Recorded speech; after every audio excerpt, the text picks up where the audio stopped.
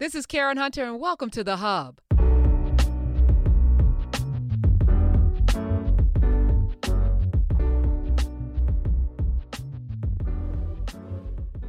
right, good morning, good afternoon, wherever you are in the world. Good evening, family. We are here in Class with Carr, episode 78. 78. We're 78. Yeah. Wow, we're really getting up there, Professor Hunter. And I was reflecting on it. We haven't missed a weekend. No, we have not. I know. We went through a whole pandemic. So many people watching, and now the pandemic has gone through several stages. But we, thanks to everybody watching and participating, we've been able to manage this. It's quite remarkable. I want to thank you, my friend. Not just for me, but for everybody. We haven't missed a weekend. I look forward to it. I said to you long ago, I said, when this becomes work, when you get up and you're like, oh, I gotta do this in-class thing, I was like, we're not doing it anymore. That's so I just say that publicly. When it becomes a thing that neither one of us want to do anymore, which is why I think, folks should appreciate, the time and the energy and effort that you put in to do 2 hours or sometimes 3, because sometimes we're going and doing something for narrative exclusively. Narrative. There was no narrative either when we started, was there? No, that just started. In fact, there weren't. We were not Nubians before. Y'all know what this is, right? Y'all know what she got on, right? Y'all can't get that nowhere but narrative, right? There was no narrative. No. Wow. Yeah. So are we building something? We're building something, huh? You said we was gonna build some pyramids. Yeah, but the crazy thing, not the crazy thing, the best thing about it, and I was saying to you off mic, is that when I said, you got to come with your own brick, like bring your brick in, because we need your brick. Folk are bringing their bricks. They're bringing their bricks, Professor Hunter. They're like bringing bricks and then bringing other people to bring bricks. And this stuff that's happening in Nubia, your ass would be like, did you see this whole group is, I'm like, what? Folk in their garden sharing their recipes and stuff. I was like, what? The folk expats having their conversations with building, So this is not you and I or me or just you or, the team. It's the people bringing their bricks. And that, to me, it's everything. Because I haven't been in a space where people have had enough ownership within the space to actually feel free. And it's beautiful. So thank y'all. Thank y'all. Thank you all. And let me thank you for the 31st of August, a few days ago, when you said, you know what, it's Fred Hampton's birthday. Let's talk. And so we did that exclusively in Nubia. If you all are not Nubians, which means you're not signed up for a narrative, it is well worth the investment, and it's growing. It's growing the way it needs to grow, meaning it's growing in a way that is stable, and as it's built, it will endure. But that conversation we had on Fred Hampton, if y'all don't know what we're talking about, it's time to go get in narrative. That conversation. This is not like dangling enticements, because let me just be 100%. I'm good with it not being a mass. Yeah. Like me too. The folk that are here, and it's been those who know, those who know. And next week we're gonna, make an official announcement, because we've been just like kicking the tires, and folk have been trickling in, because I don't know what the bandwidth can handle, even though we've been promised that it can, but you don't want to be flooded. And then what's interesting, folks coming in is like, okay, where do I find my space in here? And yes. I was struggling, but now I got my rhythm. I'm like, every day I'm in. And Uriah said, I don't want to be anyplace else. Like he sent me, he was like, he said, I have a confession to make. I'm addicted to Nubia. I'm addicted. Oh Lord. And I said, that could be read any number of ways. Yeah. But I was like, yeah, if there's a cure for this, we don't want it. Let's just there's a cure for this. We don't. So I love it. Love hangover. You better drop that jewel in the middle of it. But Dr. Amin always say your vibe attracts your tribe. So it's that people are definitely trading recipes made with ingredients from the garden that people grew themselves. It really is growing, literally. Yeah. So I'm happy. So I'm not doing a big like, please join. No. Say less. You're right. If you hear it in your spirit, join. Say less. No question. You're gonna say everybody. It's not for everybody. Especially in this space. We're doing an anti this space, meaning how about that? Yeah, the troll free. Everybody's about this life. Everybody's bringing a brick. The expectation is it's on all of us to create the space we want to live in. And yeah, it's happening. So it's very much liberating. It's very much liberating. So liberating, so freeing.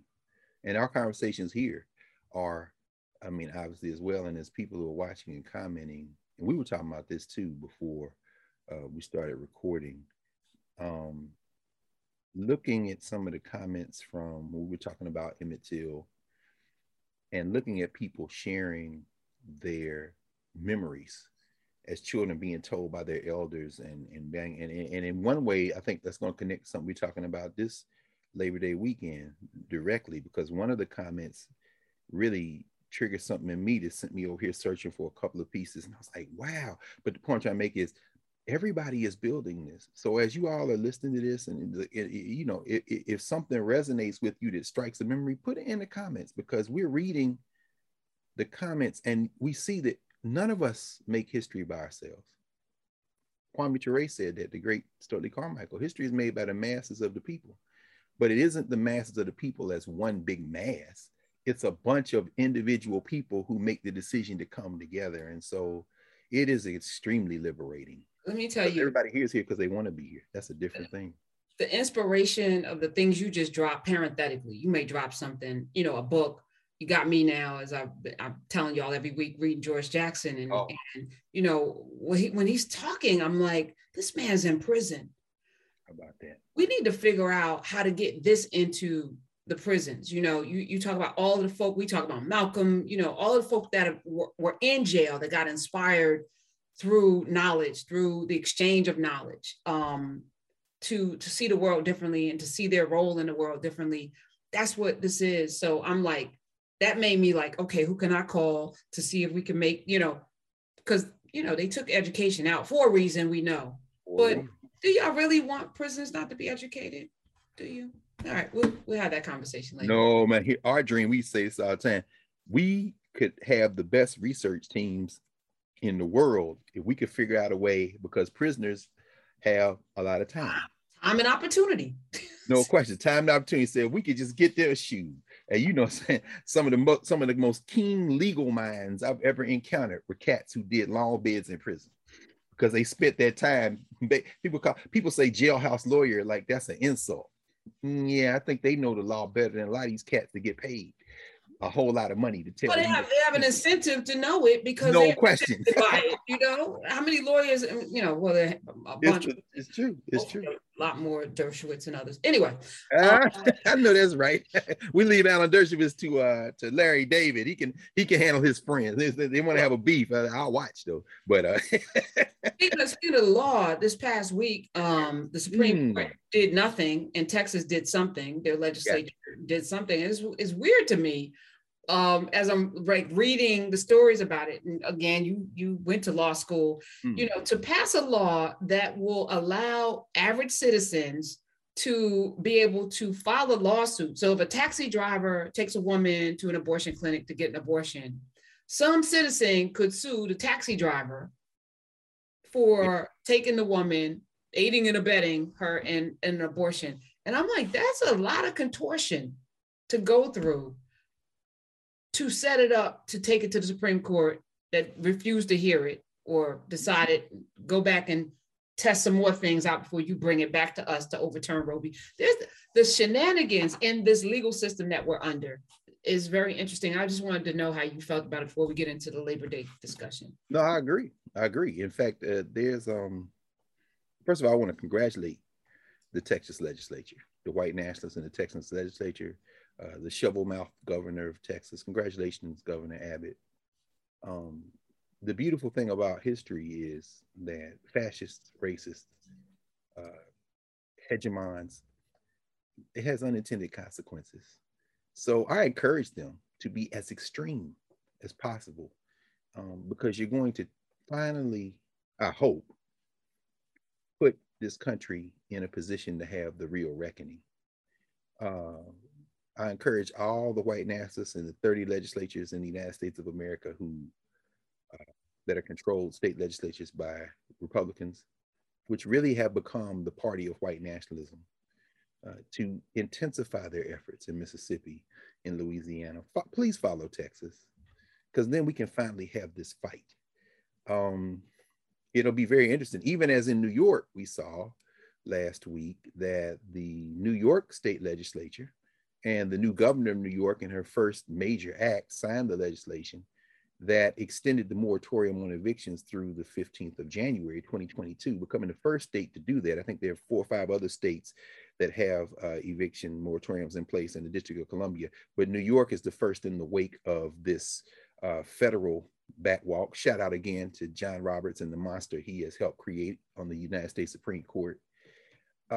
People are homeless, unhoused rather, as Cori Bush and others have reminded us to, and she herself having experienced that. This country is on the verge of a transformation, but not because enough people who believe in and fight for our common humanity have come together, but because the open enemies of our common humanity have decided that they are going to double, triple, quadruple down on the vision of the United States of America, or at least the states they live in and control politically. They have decided to double down on their vision of those states as apartheid states. Their model isn't in the United States. Well, I guess it is if you look at the history of enslavement, because minority rule has been the rule in this country. By that meaning white, privileged, usually male rule. But one of their models is clearly the colonial models. If you're surrounded by the natives, you try to withhold all the political and economic power to yourselves. So congratulations to the Texas State Legislature and SB 8, which reads like something that could have been passed in Ian Smith's Rhodesia before it was Zimbabwe. You white men who have decided, and the white women who support you in the legislature and beyond, have decided that women should not have control over their bodies, and that just like you did in enslavement with your wives and daughters and sisters, just like you did around the world in the history of Europe and its relationship to women, you've decided that you know better than a woman what to do, even after you have impregnated her. So SB 8, I think, is a remarkable piece of legislation. And shout out to Samuel Alito. Conservative and liberal are less, I think, useful in a conversation like this as labels, because they give people the false impression that there's an equivalency or there are two sides. No, what we're talking about now is extremists. Not even really political extremists, but religious extremists. These are like, and I won't use the word Christian any more than I would use the word Muslim. These proponents who are using Christianity as an excuse are the Christianity what the Taliban is to Islam. In other words, you can't label the Taliban Muslim or label these people Christian without understanding that they have a fundamental political agenda that they're using the language or some of the language of those faiths to promote.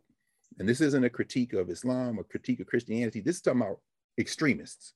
And so in Texas, the SB 8, which we saw the Supreme Court deny the application for injunctive relief on the other day, SB 8 is a well-crafted, well thought out extension of a political strategy that these extremists have been trying to perfect, frankly, since the early 70s, since 1973, Roe versus Wade, since Planned Parenthood. How much of this is in response to the decline in their population? You know, so to me, this is part of the like nonsense of it. You create this made up construct called whiteness, which logically, and I even think about, I was like, Aryan race, master race, makes no sense logically, biologically, stupid, right? That's right. But in order to keep it up, you have to keep expanding whiteness, right?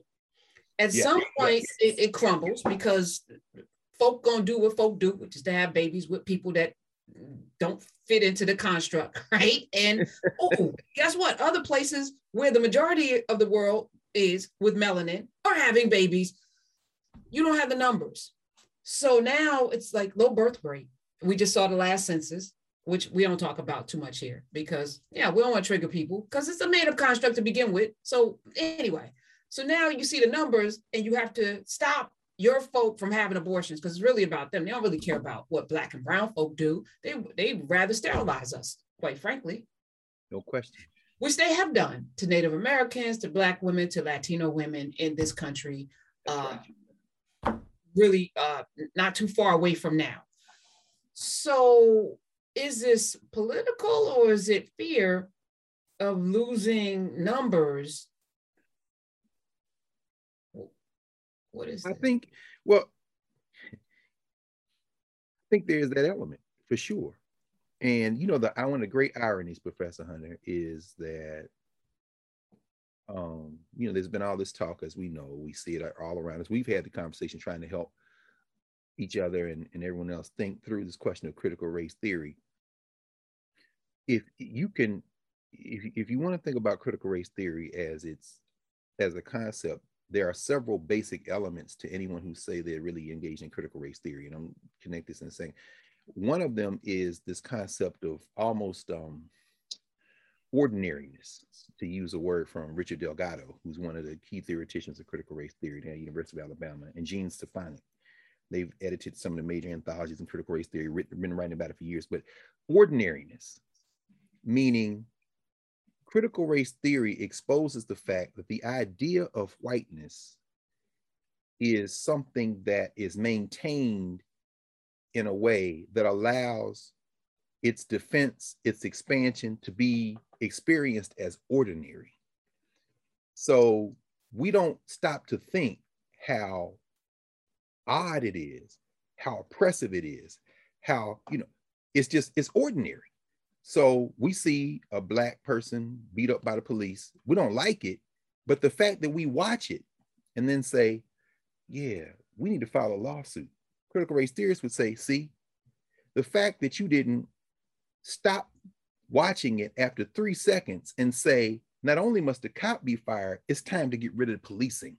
The fact that you could just sit there and then say, our recourse is to go ask the very system that did this for help, that means the ordinariness of white oppression has seeped through you, and you can't even imagine resistance. That's how race operates. So in white women who are going to be forced to have babies, because this is really for white women. For white women. For white women. The rich will get on a plane and come to New York City, terminate the pregnancy, and come back to Texas. See, this is the problem we have. And Black and brown folk got herbs and stuff. No question, no question. Or cousins in Jersey, cousins in Pennsylvania. See, this is, go ahead. Yes. I'm just, poor white women who fall into this line and will vote in that way, literally are being forced to have babies, and they're not outraged by this. Right, the ordinariness. See, this is the key. Whiteness, at the core of whiteness, as it has been imagined in the modern world, the contemporary world, at the core of whiteness is white maleness. The white maleness to subject women. Now, that doesn't mean that we haven't picked up a lot of bad habits around these white people, or didn't bring some of them bad habits with us as it relates to gender. This is very important. Again, one of the major theoreticians of critical race theory, Kimberly Crenshaw, is kind of associated with the emergence of trying to deal with this question of intersectionality, race, gender, class. But what the point you raise is critical, because not only would these white women who support this legislation and the theory behind it go ahead, if they are, impregnated and take the baby to term, they would then turn and try to punish other women who don't want to make that choice, which is why Amy Coney Barrett, in her stolen Supreme Court seat, and I encourage everyone to go research Amy Coney Barrett. I mean, it's only a step away from irony to refer to her as with the nickname like the Handmaiden, when you know the Catholic extremist groups that she came out of, who would absolutely look at the subordination of women as their duty under God. Understand, well, that's not, she's a judge. She leaves that out when she comes into the court chambers. What kind of fool believes that? But at any rate, you just saw how she voted. And all this has very much to do with the decision in Whole Women's Health versus Austin Reeve Jackson. That was the case that the Supreme Court denied the application for injunctive relief. And by the way, if y'all want a real shocker that will make you wince, Google or search on your search engine, Austin, as in Texas, as in Stephen A. Austin, Reeve, as in Christopher Reeves without the S, Jackson. Judge Austin Reeve Jackson. When you see his picture, you're going to understand perhaps why Judge Austin Reeve Jackson said this is good law. It's good money. He's state court judge in Texas. He looked like a Ken doll. Even his eyebrows are blanched. But at any rate, that's Austin Reeve Jackson. That's the defendant and others because they did it. So Texas perfected in SB 8 what they've been trying to do. They don't want women to have abortion. They say after 6 weeks, you can't have an abortion. And they say, how do you determine whether you're pregnant or not? The doctor or the medical professional has to either detect a fetal heartbeat or not engage in the test that would detect a fetal heartbeat. And the 6 weeks begins after the woman's last menstrual period, meaning many women will not know whether they're pregnant or not. 85% of the patients who have terminated pregnancies in Texas, according to one of the dissents that was filed, and we'll talk about that in a second, do that after the first 6 weeks. And if you understand Planned Parenthood versus Casey, Planned Parenthood of Southeast Pennsylvania versus Casey, the case where kind of set it the first trimester as the extent of the right to privacy as expressed in control of your body that would lead to terminating a pregnancy. That comes in the wake of Roe versus Wade, about 10 years after Roe versus Wade. You understand that, well, number one, that's arbitrary too. The idea that you set a limit on how far you can go before you can terminate a pregnancy, but that's a story for another day. We want to talk about SB 8 a little bit and what the court decided. Let's get to that. So the court denies an application for injunctive relief. What that means is what the Whole Women's Health and others, what the opponents of this bill did was say, look, we know this is coming back to the Supreme Court. There's a Mississippi case that's working its way through. The court we know it's going to be heard. We know y'all going to overturn Roe or try. But in this case, you need to create what John Roberts says in dissent. And yes, John Roberts was in dissent on this. It was a 5-4 decision. What's called in the law status quo ante. In other words, return the law to what it was before they passed this legislation the other night. Now, the court said no, but watch why they say no. The state of Texas came before the Supreme Court and said, we, meaning the governor of Texas, the legislature of Texas, officials in Texas, do not have the authority to enforce this law. Wait, hold on. You passed a law? Yeah. The law is this? Yeah. And you're saying your defense is y'all don't have the authority to enforce a law that you passed? Yeah. Alito, the Handmaiden, Beer, Kavanaugh, McConnell, Gorsuch, and good old Clarence Thomas said, okay. Sonia Sotomayor said, hold on. Wait a minute, let me get this straight. These people told you they passed a law that they don't have authority to enforce, and you five said that is a defense against the law they passed not being put in, being allowed to go into law. Yeah. But y'all understand what that means. Sonia Sotomayor, when you read her dissent, Sonia Sotomayor, the first thing she said is, this decision is stunning. She said, you have opted to bury your head in the sand. You have stood silently by and consented after you only belatedly expressed your rationale for what they first did. The first thing they did was ignore it. They weren't going to intervene. Now, let's talk about this, what this means. Because we know, as you said, SB 8 says that any private citizen, no, all private citizens, that was the other thing they said. Well, no, it's not an individual private citizen. It's not 2 or 3 private citizens. It's all private citizens. And since they're private citizens, we don't have the authority to enforce. It's up to them. And the court bought it. Hold on. Listen, we need to understand this very carefully, what is going on here.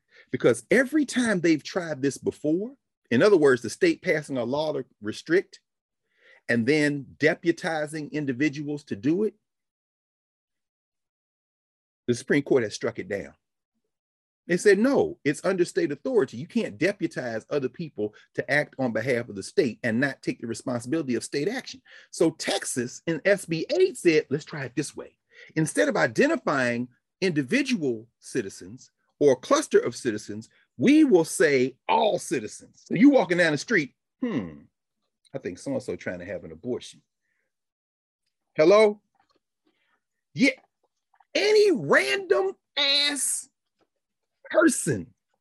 And the court said, this is a procedural issue that's complex, and rather than hold a suspension of this law until we can decide on the merits, we will allow this law to go into effect because that procedural issue is too complex for us to resolve today. It is now y'all cover your children's ears because it just needs to be said. This is one of the greatest examples of bullshit in the history of jurisprudence, not just American jurisprudence. I'm talking about African traditional law. I'm talking about Chinese law. I'm talking about any in the history of rulemaking. A court just said, what was it, Dr. Carr? No, I can't say. I just said it one time. I know these kids watching. Some of y'all won't go to law school, but this is where the beauty of it comes in, Professor Hunter. This is the beauty of it. You have pushed this system one step closer to dissolution, to dissolving. Why? Because what's really in the dock isn't just this individual law, it is the concept of law. You're not ashamed. You are purebred ideologues, and you use that as your rationale for not deciding not to overturn the law. That's coming later. You'll get a chance to uphold the law because that's really what you're after. You decided to use that BS as your cover for allowing the law to go into effect.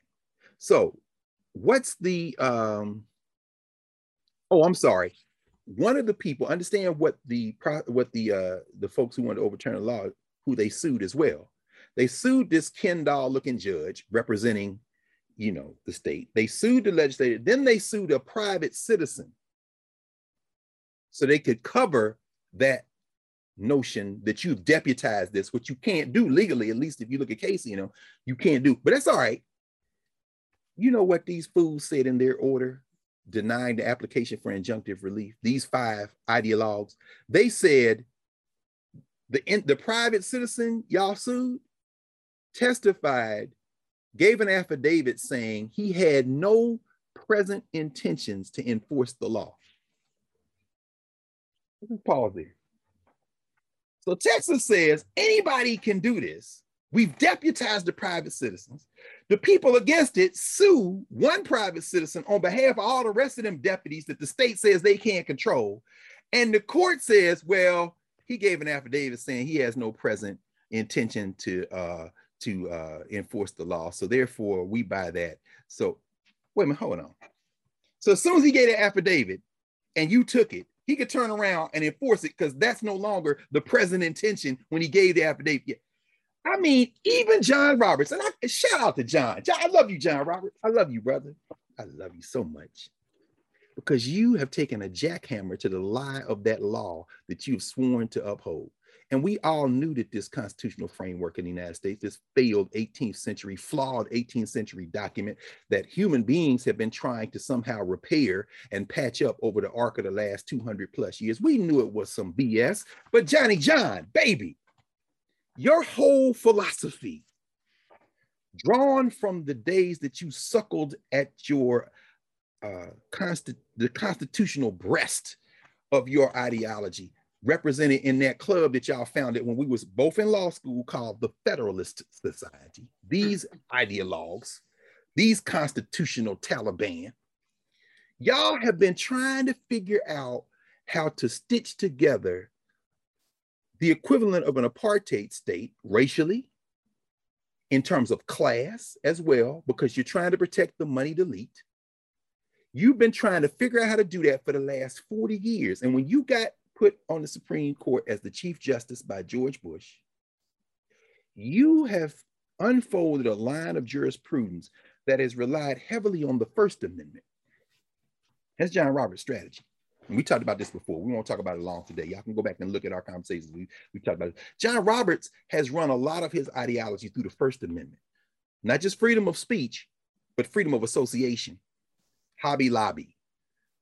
Remember the Hobby Lobby case. We're not giving out contraceptives. It's against our beliefs for our employees to have. Okay, yeah, good. Yeah, First Amendment. Boy out there in Colorado, remember the baker? I'm not baking no cakes for no gay people. Okay, that's cool. Freedom of association, First Amendment. Okay, so there's a right then in the Constitution for, Citizens United. Corporations are people, my friend. You got the right, First Amendment, freedom of speech, but they're not, yeah, but it extends to corporations. You can give as much money as you want. And that's what's got us in this mess, partially we're in now. I see you, John Roberts. Okay, but you forgot that it's not just the 14th Amendment, equal protection. It's also the First Amendment, in which a right to privacy, extending this notion of freedom, was found in Roe versus Wade. A woman has the right to privacy. Now, the critics will say there's no right to privacy in the US Constitution. Okay. There ain't no right for corporations to have freedom of speech either. But you found that in the law. And as Sotomayor says in her dissent in the Whole Woman's Health versus Jackson, you got almost 50 years of precedent on a woman's right to terminate a pregnancy that this bill has deliberately taken aim at. And then the people who passed the bill tried to hide their hand by saying, we can't enforce the law. And you five idiots, no, I'm sorry, I shouldn't call them idiots. You five ideologues thumbed your nose at the entire structure of American law to say, that's cool. So I end it with this. John Roberts, realizing he didn't let this genie out the bottle. Y'all look at this. It's 5-4. People are saying, well, you know, they have a 6-3 majority on the court. Nah, John Roberts is a what they call in the law, American jurisprudence, they call it, he's an institutionalist. This is what John Roberts understands. The law is only as powerful as the people who live under the law, who live within the law, grant the law legitimacy. Roberts, I believe, has begun to realize that now that you got these nuts in here, these your friends, they think that people in this country will obey the law because it's the law. John Roberts understands, no, people have a better shot of obeying the law if they believe the law is legitimate. And if you want to know what's going to happen now, all you got to do is look back in history.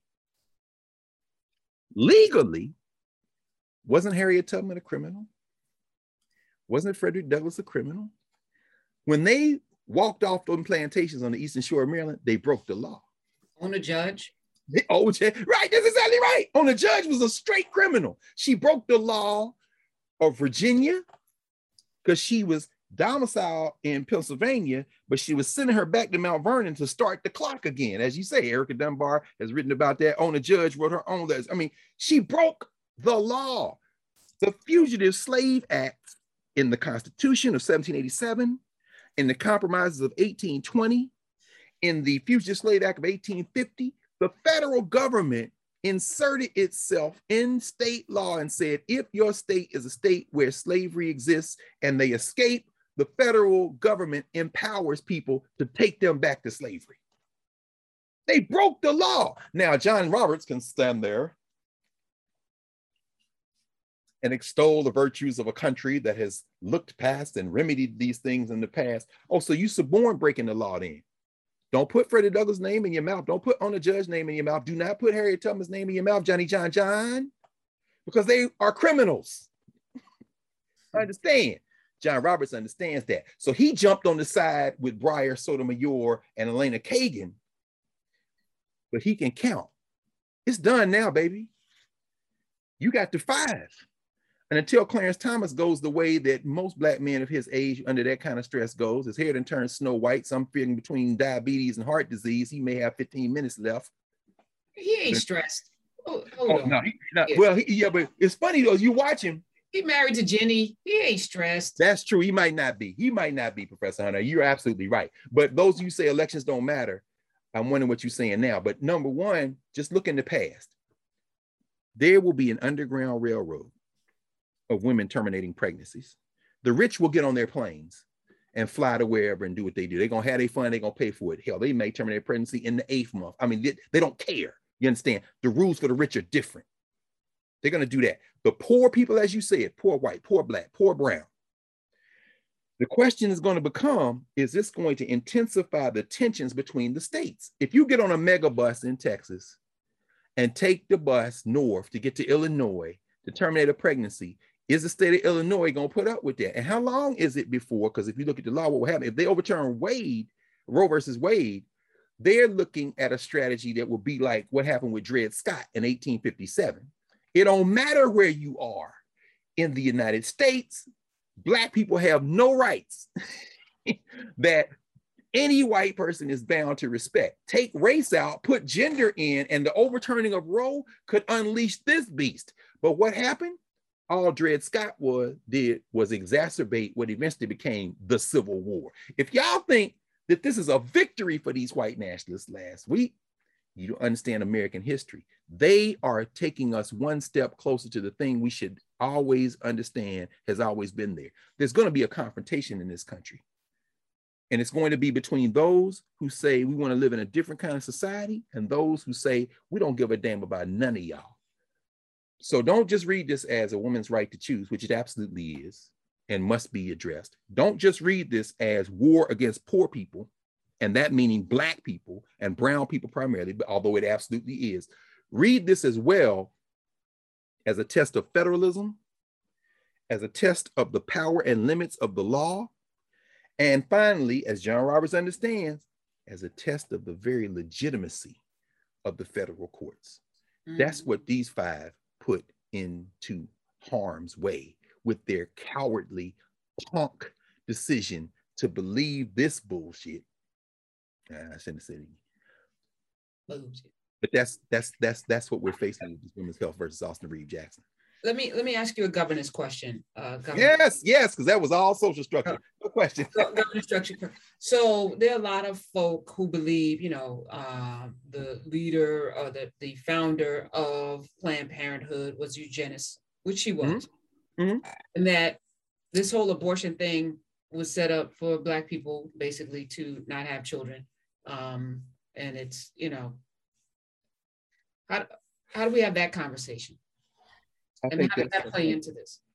Well, I think that's something that we, first of all, again, with our narrative family, I think that's one that we really can have a real long interactive conversation. And we have it here too, I'm just saying, but I think it's layered and complex, and it's not something that we can easily tease apart as the great John Henry Clark used to always say, in some stories, there ain't no good guys. I take that as a metaphor for some stories don't have clear-cut good and bad, black and white. And that story of eugenics is very clear, as I've been saying, and I mentioned it last week, but I've been doing a lot of reading on, in preparation for this semester's Education in Black America class, on the goals of education among Black people in the United States and in the world. And at the turn of the century, when eugenics, turn of the 20th century, when eugenics was a heavy conversation, it was really aimed at the desire to curtail certain populations and enhance other populations with the ultimate objective of creating a better grade of people in society. All sounds crazy now, but not really, because there's a social dimension to eugenics as well. So while you had some white racist eugenicists who were like, these people should not be allowed to reproduce. Who? The Blacks, the Chinese, the Mexicans. They should not be allowed to reproduce. These are inferior people. And that kind of philosophy that these people are inferior, oh, well, you see it with Benjamin Franklin, who said, why wouldn't we want to have more of the lovely whites and reds? Why would you want these swarthy people? I mean, Ben Franklin, some of y'all's friend. But anyway, that philosophy that the races are somehow better and worse, Tom Jefferson, same way. Abe Lincoln, who, I don't think Black people should be slaves necessarily, but I don't think they need to live here either. So we free them, let's get them to Haiti or Nicaragua or somewhere. I mean, a lot of racism going through. But that's one category. Then you got white people who think it's benevolent you know, because if they're allowed to reproduce, they're going to have miserable lives. They just, you know, then you have other people who are saying there's got to be a way for us to assess this. So, you know, we're being humane, you know, the Margaret Sangers and them, you know, supporting. This is also a stream that develops into supports the development of standardized testing. So we call somebody an imbecile or an idiot or a cretin. These are literally labels that correspond to numbers on standardized assessments to try to determine whether somebody has the mental capacity. Intelligence quotient test, IQ test, has the mental capacity, and mental capacity was linked in the minds of many of these people to genetics. So the eugenicists are saying you're just not genetically equipped, so you shouldn't be allowed to reproduce. You shouldn't let idiots reproduce. You shouldn't let cretins reproduce. And then when you overlay that with the racial component, you absolutely, in fact, I was rereading some work by Kelly Miller. This is a collection of his essays called Radicals and Conservatives. Kelly Miller was he didn't know I was going to ask him any questions. It is moron, imbecile. Moron is in there too, because I often. Moron, yes. Yeah, I often label former president, you know, based on his IQ. Right. But people need to know those aren't just insults. They are literally labels that go on test scores. You're a moron. Wow. Morons should not be allowed to reproduce. Right. So, I mean, it's crazy. No, but Kelly Miller was a brother who came out of enslavement, Howard University affiliated. From his young days to the time he retired and died, he was the dean of Howard University's College of Arts and Sciences at one time. Very good friends with Du Bois, Booker T. Washington. Very important person. My very good friend Ida Jones, who is the archivist, the chief archivist at Morgan State University, one time worked at Howard University in the archives of the Moreland Spingarn Center, has written a book, The Heart of the Matter, about Kelly Miller. I was reading a speech Kelly Miller gave at this place we've talked about many times, Dunbar High School, and I was very happy to finally get my hands on the Dunbar story. It's a very hard book to get. This is Mary Gibson Huntley, who worked at Dunbar for many years. This is a Black woman. You know where I'm going with this. He gave a speech there where he was encouraging the Dunbar High School students, which used to be the colored preparatory high school, the best high school for Black children in the country. Produced all these cats: Charles Drew, Charles Hamilton Houston, so many. Mary Church Terrell, who we've talked about from Memphis, was on the faculty at one time. Carr G. Woodson was on the faculty at one time. Produced these people. Kelly Miller is like, it's your duty to uplift the race. And part of your duty to uplift the race is to understand that the Black elite, tiny as we are, is dying out. We're not really reproducing ourselves. So we need to understand that the race will be propelled forward by the masses of Black people, but in order to prepare them, we got to uplift the race through better education, through better training. That's a almost social eugenics version of the physical eugenics. And they came dangerously close to commingling by the nature of how you pick who your mate is going to be and who you reproduce with. And to understand that pathology, all we have to do is look in the mirror, because that idea of social eugenics that you see in Black communities was reproduced at Dunbar High School, at places like Howard University. And that is the origin of what we call, one of the origins of what we call the brown paper bag test. So it wasn't just whether you went to school. It wasn't just whether you accomplished academically and this is who you want to be your wife or your husband. It's also, what color is that Negro? Is this the type, you know, do you want a Karen Hunter or do you want a Mary Gibson Huntley? I mean, so in other words, if you don't know nothing else about a man or a woman, but what you see, so what you see is this is why when you ask, can we talk about this question of eugenics? One of the reasons it's difficult for us to have these conversations is because we still bear the imprint today. Who do we find attractive and why? Who do we think is intelligent and why? Who do we listen to and why? Barack Obama is part of the attraction. Kamala Harris is part of the attraction. This is nitroglycerin to have a conversation like this, because we can't have an intelligent conversation because so many other streams, the emotion, the training, the socialization is woven in. And people say, I don't believe that no more. Okay, you don't believe it. Let's follow your eyes around for one solid week of what media you consume and the choices you make and your responses. We're going to put some diodes on you and see how your heart rate changes based on the skin color of the people you watch. And then we can come back in a week and then you can tell us whether you believe it or not. And we'll just take these observations and line it up against what you say out your mouth and see if you're arguing with yourself. Because your point is, eugenics is still here with us. And the assumptions about race are part of it. So no, I mean, I don't know how we do it. But in fact, I want to mention, and I mentioned this book before because I was reading it. This is, I was reading it last week. This is Chantella Sherman's book, one more time, In Search of Purity, Popular Eugenics and Racial Uplift Among Negroes, 1915 and 1935. That story is about Dunbar and all that. It's in here. This sister right here, a Black woman, wrote her, there she is right there, wrote her dissertation on it and then self-published the book, In Search of Purity. It's not a polite conversation to have in the Black community. Even you with your good hair. Oh no, this is no, I don't know where this hair came from. No, look, we actually see, that's funny you say that. That's funny you say that because my mother's mother's father was Native American. He was Indian. Yeah, in Alabama, right? And the only reason I bring that up is because people will be looking for a genetic reason that you look like you look, I look like I look, when in fact, the people with the bluest eyes, the blondest hair, and the whitest skin are in Africa. Why? Because genetic variation is one way you get your physical appearance.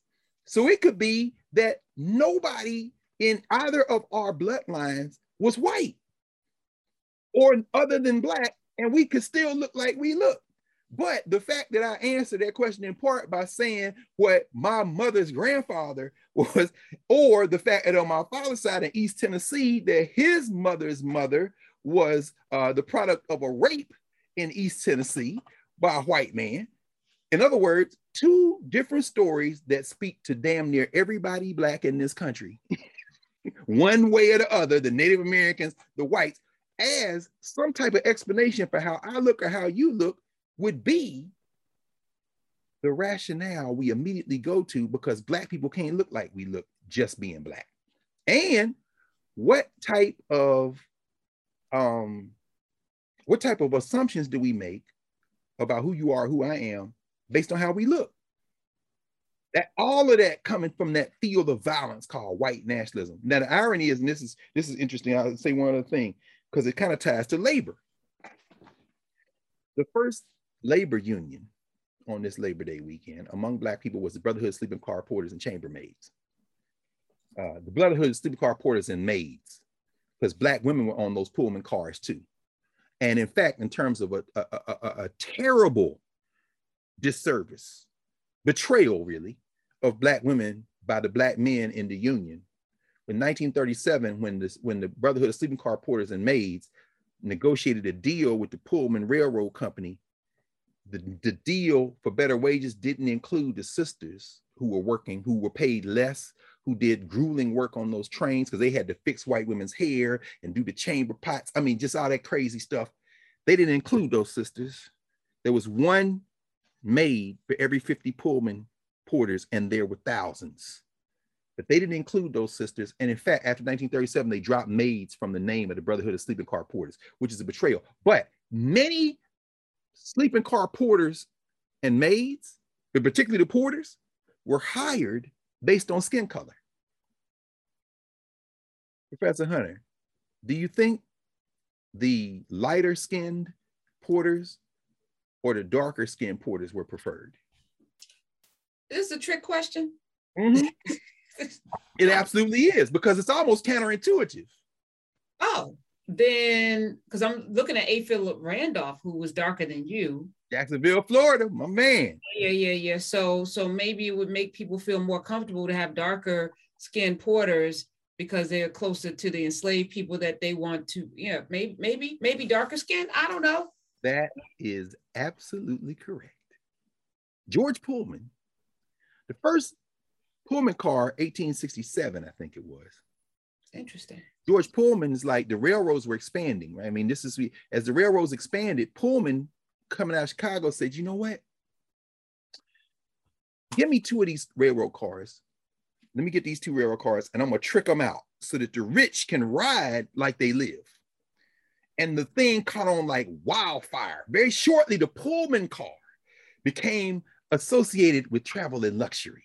And the rich, the Cornelius Vanderbilt's railroad baron. These cats, Baldwin, the railroad baron, Randolph. Oh yeah, man, Pullman cars. George Pullman said, and since at your house, you got these N-words cleaning up, we're going to give you a traveling Negro. And his logic was exactly, you characterized it beautifully. We want Negroes that remind you of them old times, because see, them slave Negroes knew how to take care of you. They knew how to fix your food. They knew how to shine your shoes. And so I want Pullman porters who are dark-skinned. I mean, it is incredible. There's a whole body of literature on the Pullman porters and a couple of biographies on A. Philip Randolph. This is one of the best books. I didn't pull them all. I just pulled one to represent the rest. Larry Tye's book, Rising from the Rails, Pullman Porters and the Making of the Black Middle Class. The Pullman porter became the standard in Pullman. In fact, and we talked about this before, the great little movie that was made with Charles Dutton and Mario Van Peebles and I think Andre Browder, Chocolate Colored Man, played A. Philip Randolph, called 10,000 Black Men Named George. Because the nickname for all those brothers was George, as in George, these George Pullman boys, the Pullman porters. I don't like what they did to the chamber, to the maids, because I remind my students that the original name is the Brotherhood of Sleeping Car Porters and Maids.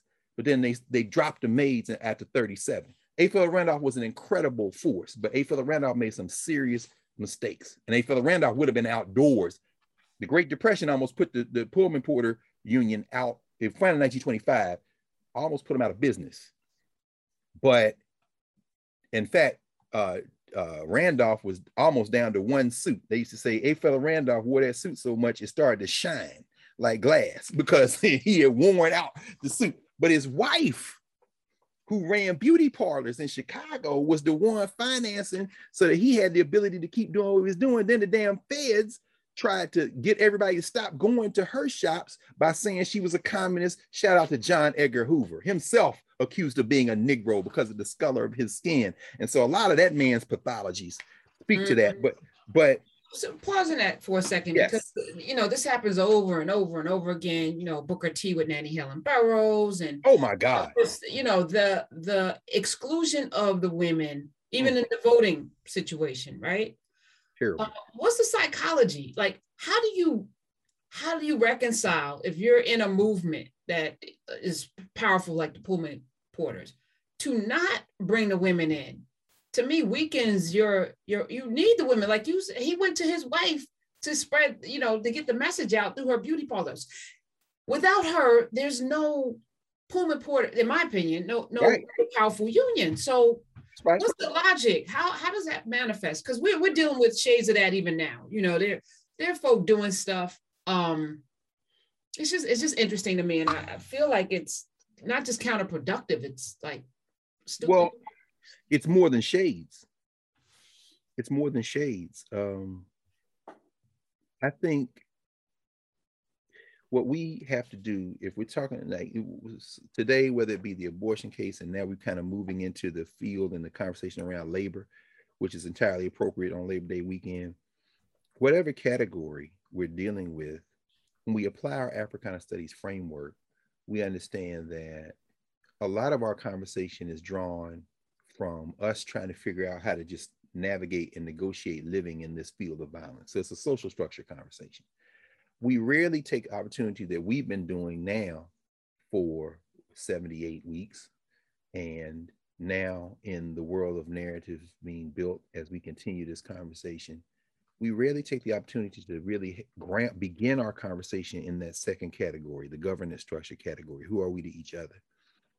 And that's not a category that was designed to ask questions that yielded victories all the time. It's a category designed for us to have honest conversations about exactly these topics in ways that will help advance us, or as you always remind us, and as we remind each other, as Sister Sonia Sanchez said, yeah, but how do it free us? That's what that governance structure category is really about. And when we start talking about categories like class or gender or race, there's a governance structure conversation we have to have that can't be commingled with the social structure category, which is why we want to reduce it to that Muzak, reduce it to the background, turn it down so we can talk like this. So that having been said as background, why? I think it's complex. Prior to enslavement, our societies had very clear roles, but those roles weren't always attached to your biology. Sometimes the role was determined by how old you were or weren't. But we talked about Hampate Ba last week and the question of those sevens, and we talked about that in Nubia. Sometimes the role was attached to biology. So there were roles that were expected of the females, roles expected of the males. And I'm using female and male instead of women and men because women and men is more of a gender category in the sense of socialization. You know, just because you're female doesn't make you a girl or a woman if girl or woman is attached to a certain set of social identities and cultural identities and expectations. You become those things.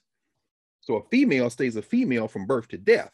A girl becomes a woman as a result of coming into a society and learning these roles and expectations. And so it isn't just even a matter of age. That having been said, there are the full range of human experiences in Africa, but then you bring all those people into a field of violence where they have been reduced to property.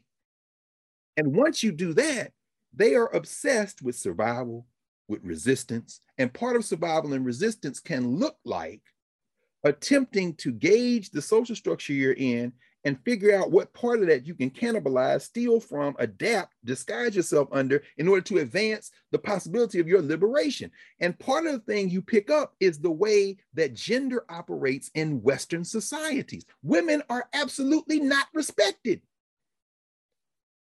They were respected in Africa. People say, well, that's too broad a statement. You're absolutely right. It was too broad a statement.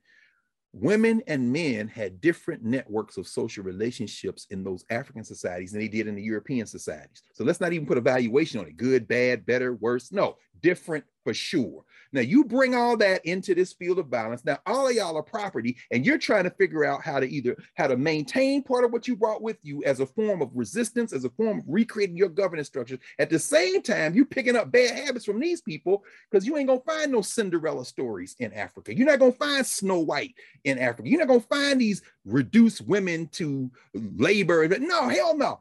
In the African stories, you're seeing societies where women have their own conversations, women have their own responsibilities, women have their own networks, men have their own societies, their own networks. They come together for decision making. They come to men. Are they perfect? Of course they aren't perfect. They're human. So some of these men are crazy. Some of these women are crazy. So the question is, how did these formations they created resolve conflicts? How do they deal? But we can't even get to that question because they all got thrown into slavery. So now it's all commingled. And what you will find is the relationships between women and men, when the Africans are by themselves during enslavement, and then their children and their children and their children. Next thing you know, you're 8 generations in and nobody remembers Africa, but some of the behavior finds itself there. You find the senior woman in this plantation formation, Big Mama, as we might call her, has an authority that is the ultimate authority, even with the men around. We all get around. Our Big Mama said, okay, we ain't gonna do that then. Okay. The house they just came from, that woman who's the same age as Big Mama, the black woman, she ain't got no authority in her household. So what's she gonna do? She gonna offshore all her frustration on that black woman. All this craziness is going on at the same time. And then the Civil War comes and they free. So class, now you got these Negroes who want to be free, but they looking at the master say, I'd like a house like that. Okay. And in this society, we're all inwards, but I'm a man. So therefore, my manness, my maleness will allow me to become a blackface version of this white person. And I'll turn to the woman and say, you stay at home. You have the children. But in that society, that kind of thing is relegated to, that's not work. in the societies we brought here with us, those things were valued differently, but that's long gone. Because now you're a Black version of, but the deeper down you go in the class structure, while that still will be the sensibility, these women not doing that. Yeah, we all working together. I'm in the field picking cotton with you, Luke. So damn it. Oh, you gonna raise your hand. All right, well, we're gonna be out here knucking you. So all of the, look, creative people, we go down to the cultural meaning making category. Creatives, please understand. The stories of our people yet to be made. Because we don't even know enough. We didn't interview enough of the elders. So y'all think y'all making a movie, this is a groundbreaking. You ain't even asked nobody what it was. And you just inherited the idea. Imagine the notion of powerless Black women. If you transported yourself back to a plantation and started talking about powerless Black women, they would all laugh at you. Not just the women, but the men. Yeah. I remember when Lem tried to raise his hand to Nancy. She beat the shit out of him, and then we kept peeking cotton. I mean, no, in other words, I'm saying, because the farther down you go in the class structure, the more you're going to have the echo of Africa that has been blended, reblended, blended, reblended, transported, blended, so that it is a new thing with an old echo in it, and overlaid over the top of that is the notion that I don't even know if you got cats, and then what do? I'm sorry, I'm jumping around a little bit. Let me pause this. I'm jumping around in terms of history. But if you go back to the 1820s and 30s, when they stopped the boats from coming except illegally, and they explode the domestic slave trade, you inject another piece of poison in. Because you don't get more workers now from the boats. You get more workers from breeding. So now you've injected this whole notion of hypermasculinity that is strictly breeding. One dude got 5 women on this plantation pregnant because they forced him into the barn. What does that do to the cultural logic of relationships? You understand what I'm saying? So even now, when I hear these scholars talking out the side of their neck with no background, I'm talking about Black ones. I'm talking about, the white scholars, I'm just like, whatever. But the Black ones saying, how y'all talking about this? And you don't even factor in decades, then centuries of deep pathology. And in the United States of America, after the 1820s and 30s, you inject this poisonous domestic slave trade breeding dimension in. And then we come out of that. It is a wonder all Black people in America are not insane. The fact that we are able to... One could argue that we are. I only brought it up because I need us to stop being blackface versions of whiteness. I need us to stop that. That's what we're working on. So that's why I brought it up, because I knew you knew. I knew that you would know how to have this conversation, because I feel like, so many times we do things and it's just, knee jerk, but we don't think about why. Why do we treat each other this way? Why do we act this way? Is it natural to us to, or have we been conditioned and trained? So I'm glad you brought up. I never thought about the Pullman Porters being dark skinned until you mentioned it. So well, you answered the question. You knew it. No, but I never thought about it. And so until you brought it up, I was like, of course. And then what does that mean? And then what does that mean? And then you're going to exclude the women. What does that mean? And where did that come from? So it's like everything leads to us having to question everything about how we interact and how we be. And I said it just like that. How we That's be. right. Who we be, how we be. Well, let's take a couple of minutes since it is Labor Day weekend and tie that very conversation to Labor Day. We know, those of you know, the Labor Day weekend, the Labor Day holiday, which is the first Monday, I guess, in September. I think Grover Cleveland was president, 1894. I think it became a holiday, a federal holiday. But here's the irony of the Labor Day holiday. This holiday started as labor fighting back, because this is the days when white people were working 12 hours a day, 7 days a week. Children were laboring in the mines. And they tried to push back, because now we're talking about after the Civil War. We're really talking about the 1860s, 70s, 80s. Industrialization is beginning to take hold. The moving from an agricultural society eventually to an industrial society. So labor is serious. 1886 in Chicago, the famous Haymarket riot, where workers were killed, police were killed. You see in September the 5th, 1882 in New York City, All you New Yorkers, all y'all people in Manhattan, you know where Union Square is. Union Square, 10,000 people show up in a strike, in a protest to demand labor and the state passed labor laws. Well, they began to designate Labor Day as a day when workers come together. And here's the irony of Labor Day. A day started to recognize labor, and it's not the only one. A lot of people will talk about May Day. Maybe we'll talk about that next May. We'll get into the history of May Day. The international workers showing this. The irony is a holiday started by labor has become a day that is celebrated by the owners. We celebrate labor. No, you don't. You took that holiday and turned it to the exact opposite. So all the rest of the year that y'all are working for us for lower wages than we should pay you, give it to us because we got a Labor Day sale. It's like, wait, no, I work for you. No, see, so we know the holiday, but let's set aside the holiday and the social structure to deal with this question of governance structure. So you know me, I'm looking up, go to the Oxford English Dictionary, talking about origins. Labor is a word that comes from the Old French. And the old, because, you know, like a lot of English words, they're really French words because the French occupied, well, the Gauls occupied England. So a lot of those words we call English are really French, labor being one of them. Labor is from the Old French. And then that goes back to the Latin for not only work, but toil and also distress or trouble. Their breath was labored. Distress, you know, it's the trouble, right? And so the Oxford English Dictionary, I like the Oxford English Dictionary because it has the etymologies, right? They talk about the exertion. Labor means to exert the faculties of the body or mind, especially when compelled. So in other words, labor has become a word that is associated with doing something you don't want to do, but you got to do it. I got to go to the job. I got to go work. I got to go. Its modern use is like that. Physical exertion directed to the supply of material wants of the community. Okay, that's a little closer. But I only started with the social structure definition because I wanted to go to the Africans. So, you know, I would usually start with the Egyptians. So the ancient Egyptian word for labor, I got a couple of dictionaries, you know what I'm saying, but here's a concise dictionary for Middle Egyptian. This, when you learn hieroglyphs, Dr. Beatty teaches hieroglyphs, he often uses this. This is the one he learned on that I learned on. And also Sir Alan Gardner, Egyptian grammar. This is the one I learned on. He doesn't use Egyptian grammar anymore, but Dr. Obenga taught us both on the Egyptian grammar. This is the one that this is Martin Bernal's granddaddy, who did Black Athena. But at any rate, is the word there.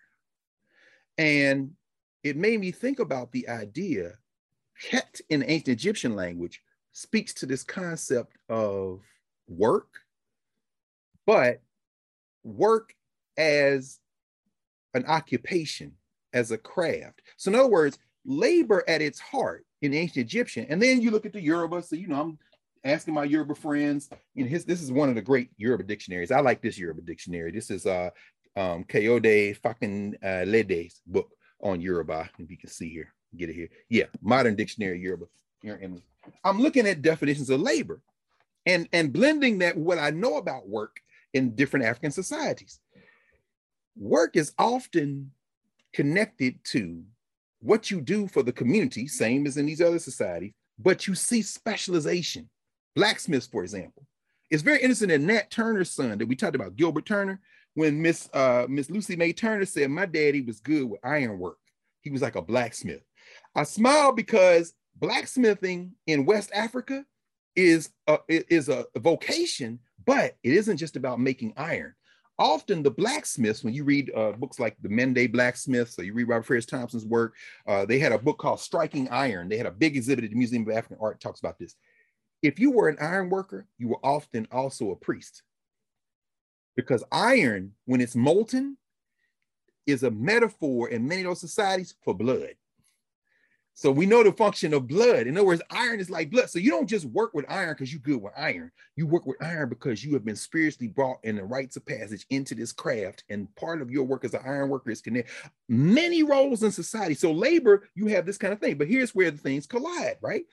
You see during enslavement, Africans are brought here for their labor. This is why the genius of, again, can never say that this book, can never state this book enough. It's very important.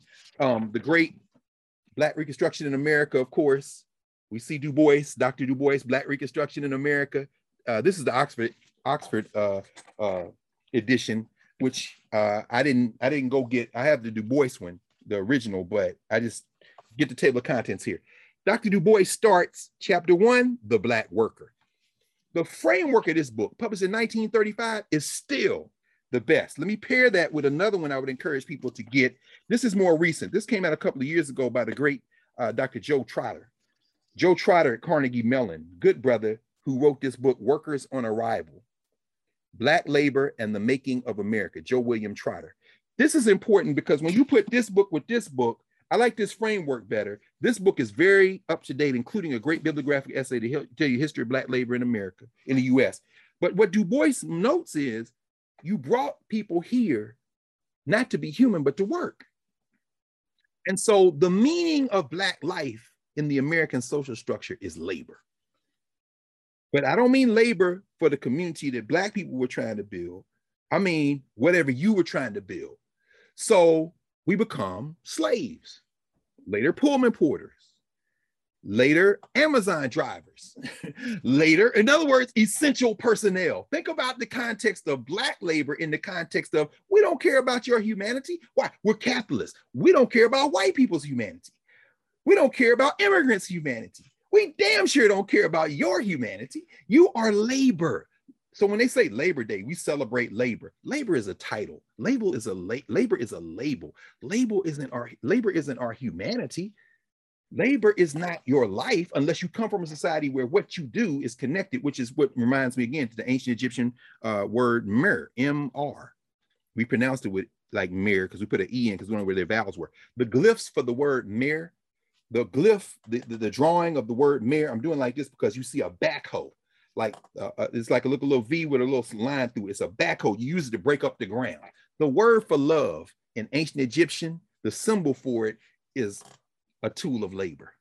In other words, you devote your effort to the thing that you love. If you love your family, you love your community, and you see that in human existence. At the same time that capital is not, quote unquote, paying people their worth, you can never pay people their worth. Why? Their worth isn't attached to a material number. However, in a capitalist society, you should pay them more since you do count value by number because you have suppressed them and now they're doing things they wouldn't do.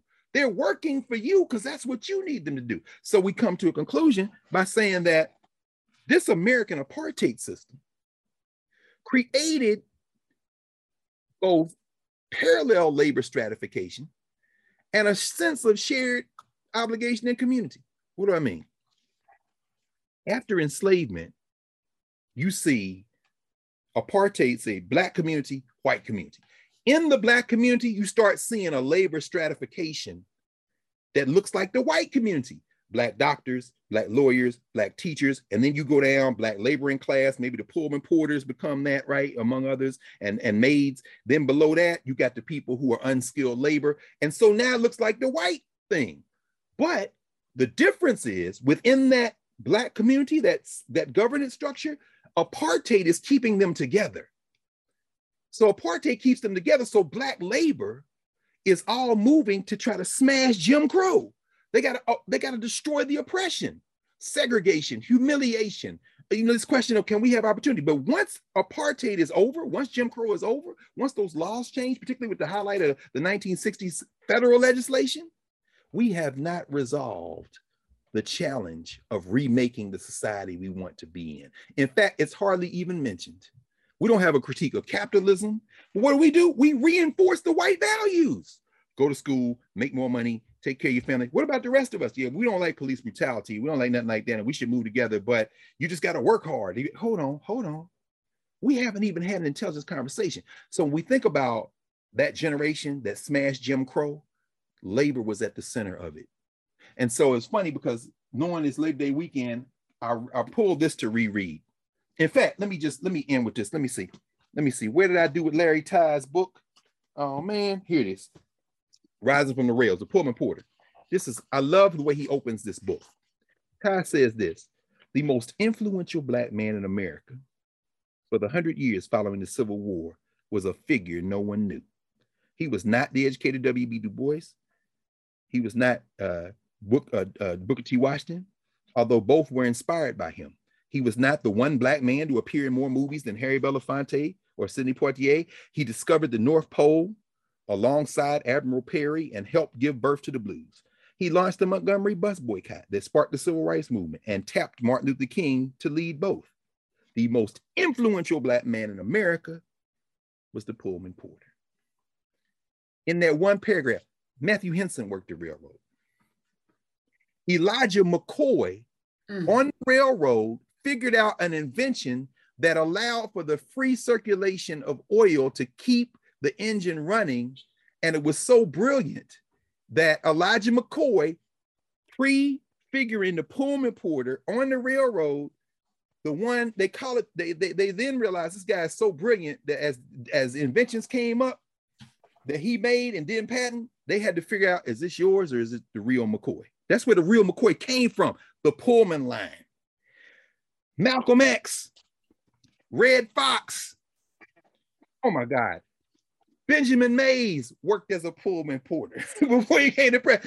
What Larry Todd documents, he goes through, this book came out in, I think, 2004. When he decided to write this book, he realized most of these guys got to be gone. He put ads in newspapers. He put in the black press. He went all over the country. He went and talked to people. He met up with different people around the country. And eventually he's able to interview over 40 Pullman Porters. He said the youngest of them were in their 80s. The oldest ones were over 100 years old. And I took the stories of the Pullman Porter. C.L. Dellums, we talked about C.L. Dellums out there in Oakland, who was Ron Pullman Porter. He became the president of the Brothers of Sleeping Car Porters after A. Philip Randolph, 1968. But I read that as the first part of ending. The second part is I just pulled one of the most important Pullman Porters to make this point. This is Edgar Daniel Nixon Sr. Ain't been a whole lot written about him. This is my old Tennessee State classmate, April Whitson. Wrote a book called Freedom is Never Free, a biographical portrait of Edgar Daniel Nixon. Edgar Daniel Nixon. We know Edgar Daniel Nixon as E.D. Nixon, the Pullman Porter, who heard A. Philip Randolph. In fact, 1928, A. Philip Randolph started Brotherhood of Sleeping Car Porters. 1925, gave a talk at the Elks Lodge in New York. This is what E.D. Nixon said. E.D. Nixon was from Montgomery, Alabama. I should tell y'all who this is. He said, most important part of my education came in 1928 in St. Louis when I met A. Philip Randolph. See, I was on the St. Louis to Jacksonville run. Oh, by the way, the Pullman Porters is the reason Black people had the Chicago Defender in the South, because they would get the paper in Chicago and take it and throw it out of the train in the middle of the night into the fields in Mississippi and Louisiana. In fact, the train that Emmett Till took down and that he came back on in terms of his body, they call that one the city of New Orleans. Some of y'all heard that. Some of y'all old school. If y'all in the chat, I hope y'all adding Pullman Porter stories, because my granddaddy was offered a job in the railroads in Connecticut. He said it's too cold, so he stayed in Alabama. Thank God he did. The railroad, this is the story. But y'all got these stories, so y'all put these in the comments, because when I read these comments, we see the other stories Larry Todd probably didn't get. But when his body came back on the city of New Orleans. Who's working those trains? The Pullman Porters, the maids.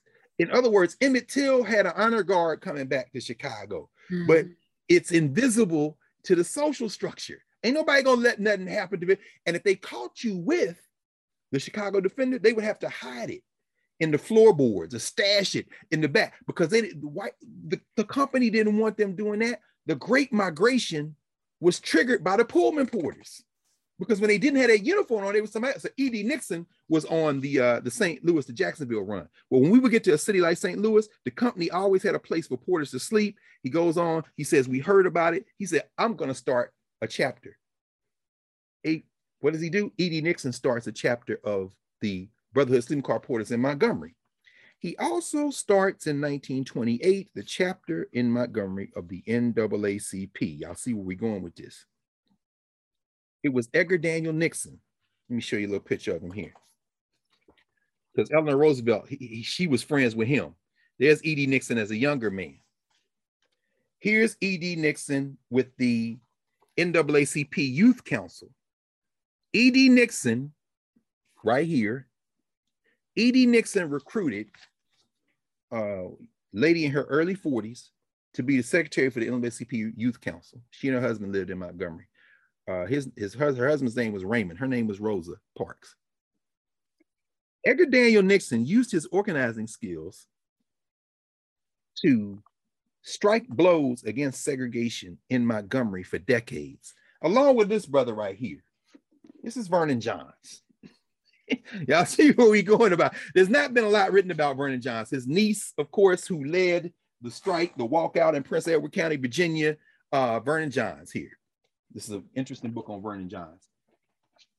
Vernon Johns was deposed as the pastor at Dexter Avenue Baptist Church in Montgomery.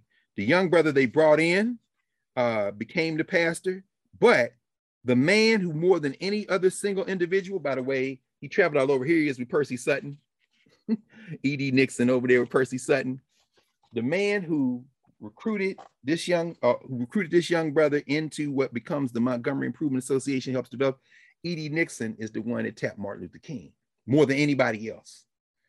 But as Dr. King said, and at the 25th anniversary of the Montgomery bus boycott in 1980, the Montgomery Improvement Association invited E.D. Nixon, will you come speak? Nixon declined. He said, y'all haven't asked me to do anything. Y'all haven't asked. And by the end of his life, he was very hurt because Nixon was like, we were fighting for this for years. And organized labor was at the center. Organized Black labor was at the center. Dr. King would never have been able to do what he did. And some people like Fred Gray, who's still alive, King's lawyer, Browder versus Gale, we talked about that one, said, y'all got whole highways named for Martin Luther King, and there's nothing in Montgomery, not even a street corner named for Edgar Daniel Nixon. But E.D. Nixon represented the organized labor and the Pullman Porters and organized that question of how our people made history. As Kwame Ture used to say this, if you put Martin Luther King in Montgomery, if you put him in Birmingham, if you put him in Selma by himself, he will be killed. History is made by the masses of the people. So on this Labor Day weekend, take the opportunity to ask even the people in your family, to ask yourself and our communities, what kind of jobs did y'all do that you did because you had to do them for the family? What kind of work do you do because the work you love? And what role did you help play that nobody ever asked you about in this struggle that we've had against this social structure? This is really just, Black people should take Labor Day as a weekend where we give thanks to those who labored for us in ways that we couldn't imagine having to do, including the people in your family and mine.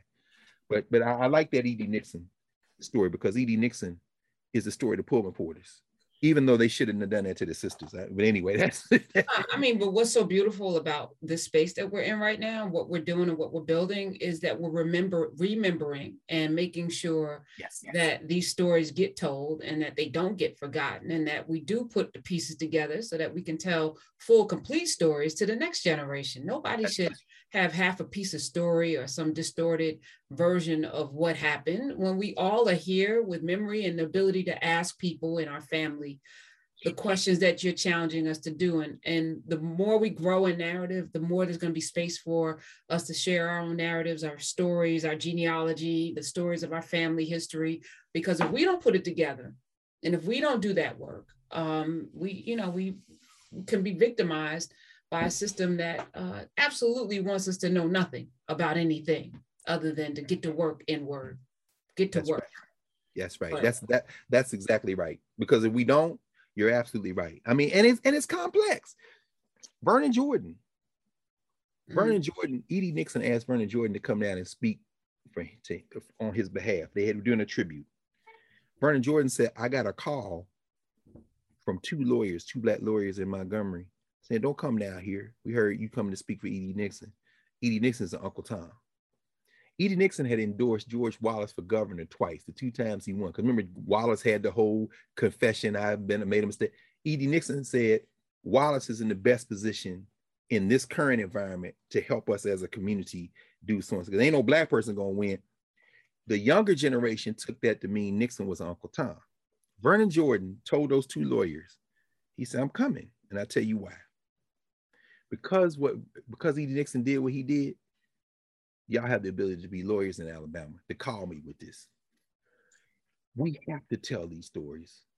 Otherwise, what the social structure does is pick out little pieces and make it part of a story that has nothing to do with the internal conversations, the debates. There hasn't been an E.D. Nixon movie. Maybe that's one we should make. There hasn't been a good E.D. Nixon documentary. That may be one narrative. We'll add that to the list. Yeah, I gotta write it down. Yeah, because he made transition, I think, in 1987. He lived to fairly recently. But if you've never heard the name E.D. Nixon, or if you just heard, oh, E.D. Nixon, he was in fact, have you seen, you probably know the brother, Clark Johnson. He was in The Wire. He played like the editor at the news desk in Baltimore for the Sun. And he's a director, writer. One of the best movies. In fact, when we go to the New York African Burial Ground, we ride up on the bus. I usually bring this copy on my DVD and I play it. I love the HBO, they showed it. But Clark Johnson put it together. Boycott. Have you ever seen that? No, I haven't. Boycott is I love that movie. Boycott is based on a documentary, a compilation of documents on the Montgomery bus boycott. I think it's called Dawn of Freedom. I had a book over here somewhere. But what Clark Johnson and his crew does, it's the one where Jeffrey Wright plays Martin Luther King. And he met, in fact, what's the sister's name? She plays Coretta, but they met on that scene, on that set. He was like, I was trying to impress her. They end up getting married. She played Coretta in Selma too. What's her name? No, it's not Tessa Thomas. Hold on. Carmen Ejogo. Carmen Ejogo. Yeah, I was gonna say, isn't she British? Yeah, Carmen. Yeah.